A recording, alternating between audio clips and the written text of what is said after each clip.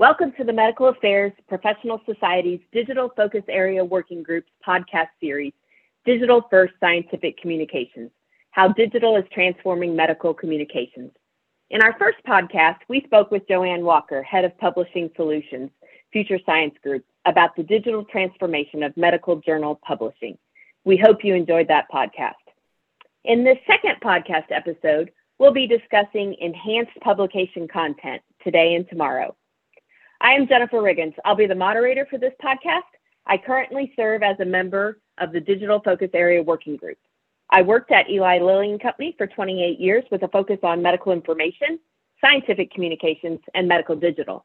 I'm joined by Steve Casey of Omni Healthcare Communications, a leader in digitally optimized medical communications. This podcast series follows on to the Elevate article, Audience Amplification and Digital Scientific Exchange, and the MAPS Audience Amplification webinar held in February 2021. The views expressed in this recording are those of the individuals and not necessarily reflect the opinions of MAPS or the companies with which they are affiliated. This presentation is for informational purposes only and is not intended as legal or regulatory advice. We encourage you to engage in conversations about audience amplification and digital first medical communications with other MAPS members via MAPS Connect on the MAPS website or mobile app. Simply log in with the email address and password associated with your MAPS account and access the global community. Then click on the Discuss tab and scroll down to Digital to post a question or review previous postings. Our podcast objectives are for listeners to gain a better understanding of the opportunities available due to the digital transformation of scientific publishing, to learn more about enhanced publication content and extenders, and to gain a different perspective on using enhanced publication content, or EPCs for short, to improve access and impact for scientific publications. Today, we will be discussing data visualizations and other enhanced publication content with Sarah Burns. Sarah is the Data Visualization Director, Global Scientific Communications at Eli Lilly and Company. Welcome, Sarah. I'm really glad that you could join us today. Can you give us a brief background of your career and your current position? Thank you, Jen. It's a pleasure to be here with you today. Regarding my personal journey, to tool back, I received my bachelor's and master's degree in journalism, digital design, and media management in the 90s, and then went back to school in the early millennium to get a health communication certificate at Johns Hopkins. I actually began my career working for print publications as a health writer and editor, often on staff for women's magazines like Prevention and Weight Watchers. And then I took a pivot in the middle of the millennium to focus on what was then the emergence of digital. This was back in 2008, which, as most recall, was the year Facebook entered the scene and social media really began to explode. Content strategists like myself at that time began asking more questions around content consumption, and the reality that digital could actually take over print began to become a real fear for many publications at that time. So I leaned into that landscape and began focusing on digital content strategy and really looking at more dynamic content experiences to offer to audiences on health information. I was recruited by the New York Times and TimeMagazine.com to direct and lead their teams to produce dynamic health content experiences that went beyond their traditional paper-driven model. I spent 15 years in New York City working as a director on those staffs and building digital teams before I was recruited to help health systems and hospitals like the New York Medical Center and the Cleveland Clinic completely transform their digital presence to offer more content impact to their clinicians and their patients. So I leaned into another dimension of creating content impact for those customers and consumers before a few years later, I was recruited by Eli Lilly. And I had never had the opportunity to work in pharma before, so it was a landscape I had yet to fully explore. Their opportunity was to look across their enterprise and identify and establish meaningful and dynamic content opportunities. So I began my path on the marketing side, focusing on business transformation teams and looking at the websites for the company, and then leaned into my current role in global scientific communications, in which I now oversee the publication and regulatory medical writers in neuroscience, as well as the data visualization strategy for all therapeutic areas in their publications. Sarah, it's so great to speak with you again. Jennifer and I really enjoyed your presentation during our earlier MAPS audience amplification webinar in February. But in that webinar, we really only skimmed the surface of some of the things you're doing at Lilly. Could you give us an idea of the different things that you work on and maybe touch on the enhanced publication content, EPC, and what your objectives are in using EPC? Absolutely. So at Lilly, we strive to create successful content impact. That's to say that our aim is to create accurate, engaging, memorable content experiences in our publications. When our teams make the decision to create a data visualization, we first look at their bucket of critical manuscripts. I'm referring to first data readouts, primary manuscript opportunities, those publication deliverables answering key and critical customer questions. When teams align on creating a data visualization to submit with one of their critical publications, as the director in that space, my first question to them is, what is the key scientific learning you are trying to convey? And how and where do you want to share that? Who is your audience and journal aligned? Who are the individuals who want the message? What is the specialty in the therapeutic area of the clinicians or the listeners? Now, we know that not every medical journal offers a data visualization opportunity. So it's essential to align on a potential journal that offers the options you want to execute on first, and one that also has a flexible copyright policy if you want to reuse the dynamic content after that opportunity. Approaches for a data visualization can vary from anything from a video to a more advanced motion graphic depicting a complex data set. And it can be dependent on anything from the therapeutic area to the age and specialty of the clinician in the therapeutic area who's listening or looking at the content itself. So while I can guide and offer best practices and think pieces, it's really ultimately a decision for the specific teams on how and where they want to share their data. I never really quite realized the breadth of what you've been doing for Lilly, Sarah. I'm sure you draw on some of your experience from outside biopharma to assist in creating and disseminating the data visualizations for Lilly. Can you speak to why scientific publishers are offering EPCs and other tools to authors? Sure, Jen. Scientific publishers are now making big decisions on their end to go beyond the limits of what was once a traditionally paper-driven product experience. They have no choice but to now push themselves into a more digitally driven landscape, because that's where their audience is spending most of their time. The reality is that we no longer have clinicians reading an entire paperback medical journal. More and more subsets, especially younger clinicians, are now relying on their phones or mobile devices to consume most of the content. In fact, based on a recent survey of HCPs across the country, we at Lilly found that 90% of them considered themselves triple screen users. And 66% wish for more visual content in their actual medical meetings and conferences. Long planks of text are being replaced by more visually appealing options that can still convey the same information, but in a more succinct and a more engaging format, like an infographic or a video or a podcast. Visual content is more engaging, succinct, and attractive to the eye. It's versatile and it can engage many audiences. What many often forget is that visual content also has what I like to call a clip and save value. Clinicians can save it and bring it up later for a quick reference when they're tight on time. And we all know that's a very common occurrence. Scientific publishers are finally acknowledging that they can secure more audience engagements by offering a variety of formats to consume content on their medical journal websites. Now, we are living in one of the most competitive content landscapes in history.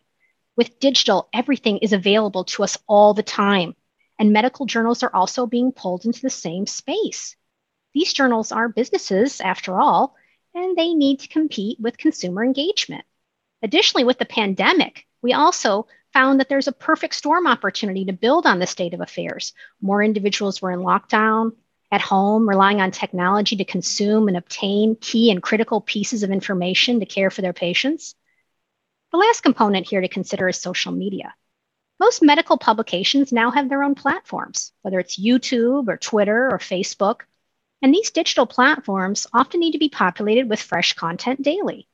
And we all know that digital audiences have less patience and more of an appetite when it comes to new content. So medical journal digital channels are often in a feed the beast, beat the clock mentality. The to push out new and engaging content experiences for their audiences.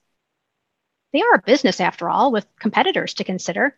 But what does this mean for scientific publications and data visualizations? Well, when we know that social media is out of scope for scientific publications, medical writing teams, they can submit a manuscript with a detailed infographic that creatively depicts their data. And that can actually be a very attractive double duty option to journal editors. Perhaps the editors choose to tweet out your graphic. Medical journal social media platforms can be very impactful. I mean, think about this. The New England Journal of Medicine Twitter feed, it has 858,000 followers. And their Facebook page, they're currently at 1.8 million followers. This is a lot of people. However, there are things to consider beyond the needs of your audience when you think about dynamic content creation. And one is the actual capability of your medical journal websites. Some smaller journals may not have the ability to publish or host certain types of content. And that's critical to find out on the forefront. The copyright policy of the journal is another consideration and something that should be top of mind to the team prior to submission. Many journals retain the copyright upon publication, which means that you'll need to relinquish the rights. And that may be satisfactory to some teams, but to others, it may be problematic who want to keep using that content internally. You know, I agree with you. I believe that scientific publishers will continue to offer services to authors that will help differentiate them from their competitors. But when I think about this, my biggest question is, what kind of tools will we be seeing? Do you have any any thoughts on what scientific communicators might expect to see as enhanced offerings in the future? Sure. There are a few main formats that we're actually seeing with more frequency. I think the first one is videos, whether they are created in real time or pre-recorded. I mean, nowadays, they are the next best thing to a face-to-face real-time interaction. And so they continue to be a very popular format. There are a few different approaches to consider when you decide to forge ahead with a video. We've seen featured slide sets with inset speakers, traditional oral presentations, and then video animations with voiceovers. I will say with video creation, what we learned at Lilly is that you need to consider storyboarding out your video before you begin recording, really determining who will speak on behalf of the authoring team, aligning on key scientific information to present, and deciding which slides or images you want to create prior to recording. I think the other trend we're looking at is podcasts. These are on the upswing in scientific publications. The JAMA Network is a great example, with hundreds of podcasts being delivered via subscription to the journal across an array of therapeutic areas. Podcasts for scientific pubs are generally on hot topics, typically 15 to 20 minutes in length, involve an interview with the author, and are often by invitation only upon acceptance from the journal. Most journals are in charge of recording and launching and facilitating these projects, and it's still best to prep in advance, like with videos. So if the journal wants to conduct an interview format, I always advise our teams for ask the questions in advance so that they can be prepared and then helping them rehearse. The worst podcast in the world can feel like a person is reading right off of a published paper. Instead, for us at Lilly, great podcasts are briefer, more intriguing audience experiences. They offer added value. They offer what I like to call keyhole content, more insidery, thought-provoking content, like project background from the teams that the reader may not have actually been privy to. Infographics are a runner-up as far as popularity are concerned. They're a simple way to convey complex information and create a long-lasting content footprint. Great ones tell a strong, clear, brief story. Most journal websites feature infographics, so we don't run into any issues from a tech perspective. While some journal editors opt to embed infographics in manuscripts and abstracts, other journal sites often have separate multimedia channels to host this type of content. The creative nature of infographics also make them a very attractive content option for digital platforms. Again, while writing teams do not have a say in where their infographic ultimately goes when they submit it with a manuscript or abstract, it's not uncommon, actually, for our writing teams to create an infographic and submit it with a manuscript, only to later learn that their infographic may have gotten tweeted out by the journal's Twitter handle. Medical journals have differing policies when it comes to infographics. Some journals do not accept infographics that are created by writing teams and instead like to create their own internally based on the content that they accept and choose to publish.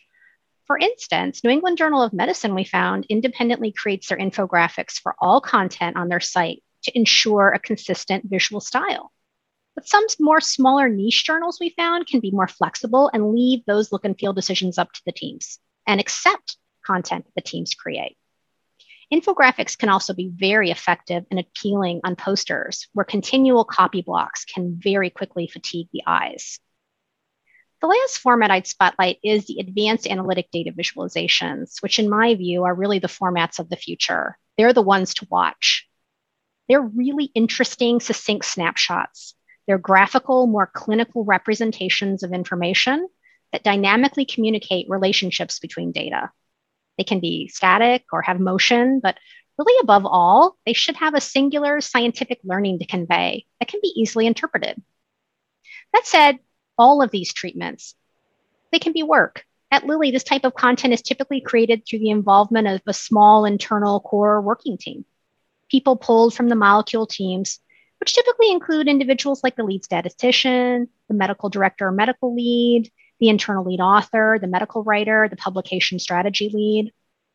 Due to the nature of the content, it often needs to be placed through a series of formal data checks and internal reviews before deployment. And creation can take time, sometimes up to 6 to 8 weeks, depending on the data set and the image content type that's selected. Ideal candidates for advanced data visualizations include safety and efficacy data, side effects, or data over time. You can also really strive to address a difficult analytical result, simplify a complex data set, or show patterns. Advanced analytic data visualizations can be embedded in a manuscript on a journal website based on the website's technical capabilities.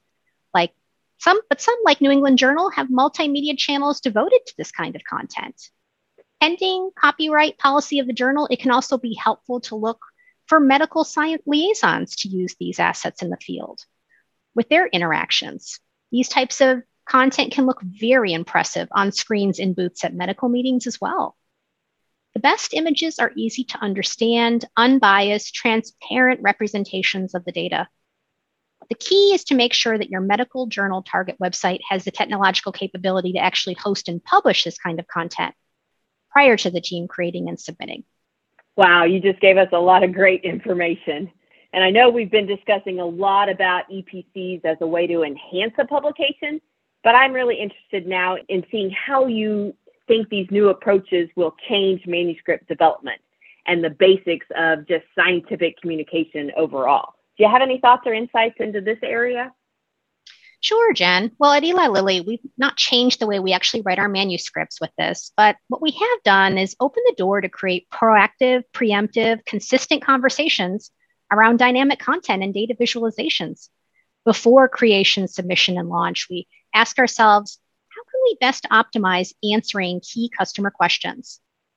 At Lilly, our publication strategy leads guide and advise our molecule teams to think very strategically around possible medical journal and their digital abilities early on, examining multi-channel offerings, copyright policies, and technological capabilities to actually host data visualizations in the spirit of creating stronger conversations upfront about how to optimally disclose scientific data. Being selective and strategic when selecting journals is critical. Teams can sometimes get into a cycle of oversaturating certain journals in a space. So for us, it's very important to be progressive around target selection and diversity. We also continually invite our external authors and ad board attendees to provide us with feedback on what they're seeing in their own fields in the trenches with patients and peers. So we create a nice, tight loop for benchmarking. No, Sarah, I don't think I'd be doing a good job on this interview if I didn't ask about metrics. Can you give me some idea of how you view metrics and what the objective of the metrics you are monitoring is? Sure. I'm glad you asked this question. Given its higher level of accessibility, dynamic digital content naturally lends itself to measurement. Metrics are critical, and they're often not emphasized enough in the content creation process. Some teams just look at rejection and acceptance rates, and that's their metric for publications. But at Lilly, there's more to this than meets the eye. We see metrics as an organic part of how we execute content strategy end to end. We ask a lot of questions. Did the external audience really understand the content? Operationally speaking, what worked and what didn't? during our creation process? How long did it actually take to write the paper, the abstract, or the manuscript? How can we do better next time? Overall, I believe the secret to strong content is measurement. It's really about knowing what your audience needs and preferences are and really acknowledging that they'll always change. In scientific publications, the questions and the topics that we focus on are also fluid. How do we know if we're writing about the right topic and the right questions if we're not measuring the content's performance? I like to look at the engagement numbers from a digital perspective, like the page views and the social shares. If you're consistently looking at low numbers in these spaces, something likely needs to change. There are certain kinds of software that can help with metric captures, like Google Analytics, Tableau, Altmetric. And you can always approach the medical journal and inquire to see if they'll offer you any digital metric insights regarding your publication's performance, like page views and downloads, or if it was placed on their social platforms, what you can learn, like the number of tweets, shares, etc. So obviously, Lily believes in using data visualizations. And in our previous webinar, you showed a very engaging visualization. But in the end, the job is all about improving patient care. Can you tell us about anything about what types of outcomes or value that Lily is seeing generated from EPCs, such as data visualizations? Sure, Jen. I mean, the outcomes can vary depending on the team and their specific set of circumstances, but I can say with surety that there can be some very actionable and tangible content reuse opportunities if the team is looking for that type of unique opportunity to leverage this kind of dynamic content for multiple audiences. In some of our case studies at Lilly, we've seen MSLs use data visualization in the field with HCPs to help them with unsolicited questions to answer quick and easy, and feedback has always been very positive. We've had teams place beautiful, interactive, advanced analytic data visualizations on large screens and booths at congresses that have caught the eyes of attendees and thought leaders. Clinicians appreciate this organic and succinct nature of data visualizations and publications. So we've had some wonderful downstream opportunities arise post-publication. When we look at data visualization opportunities for medical congresses, with most being virtual in the past 2 years, we acknowledge the potential for data visualizations to be created for scientific congress brochures, for medical posters, for oral presentations, and we've executed on some great visions in the last year very successfully. With our medical congresses, we're also seeing more admission fees waived or reduced, and the content staying up on their websites for a year sometimes or more, living a much longer life. So the disclosure gets more staying power, and teams get the opportunity to share their data out to clinicians in these meetings in a different way to increase understanding and investment of the work. Sarah, this has been so interesting. I'm afraid we're out of time, though. Steve and I want to thank you for joining us today and answering all of our questions. I know that there is an enormous amount more that we could cover, and hopefully we'll have a follow-up episode in the future where we can delve deeper into some of these data visualizations and the art and science behind them. But until then, this has been Jennifer Riggins and Steve Casey bringing you the second episode of Digital First Scientific Communications, a podcast production of the Digital Focus Area Working Group of the Medical Affairs Professional Society. Catch our next episode where we'll be talking with a specialist in article-level metrics about how they are changing medical publishing and scientific communication. If you are a MAPS member, thank you for your support of MAPS. If you're not yet a MAPS member and would like to access to additional resources in this area, please visit the MAPS website to explore joining today at medicalaffairs.org/membership. This concludes our podcast.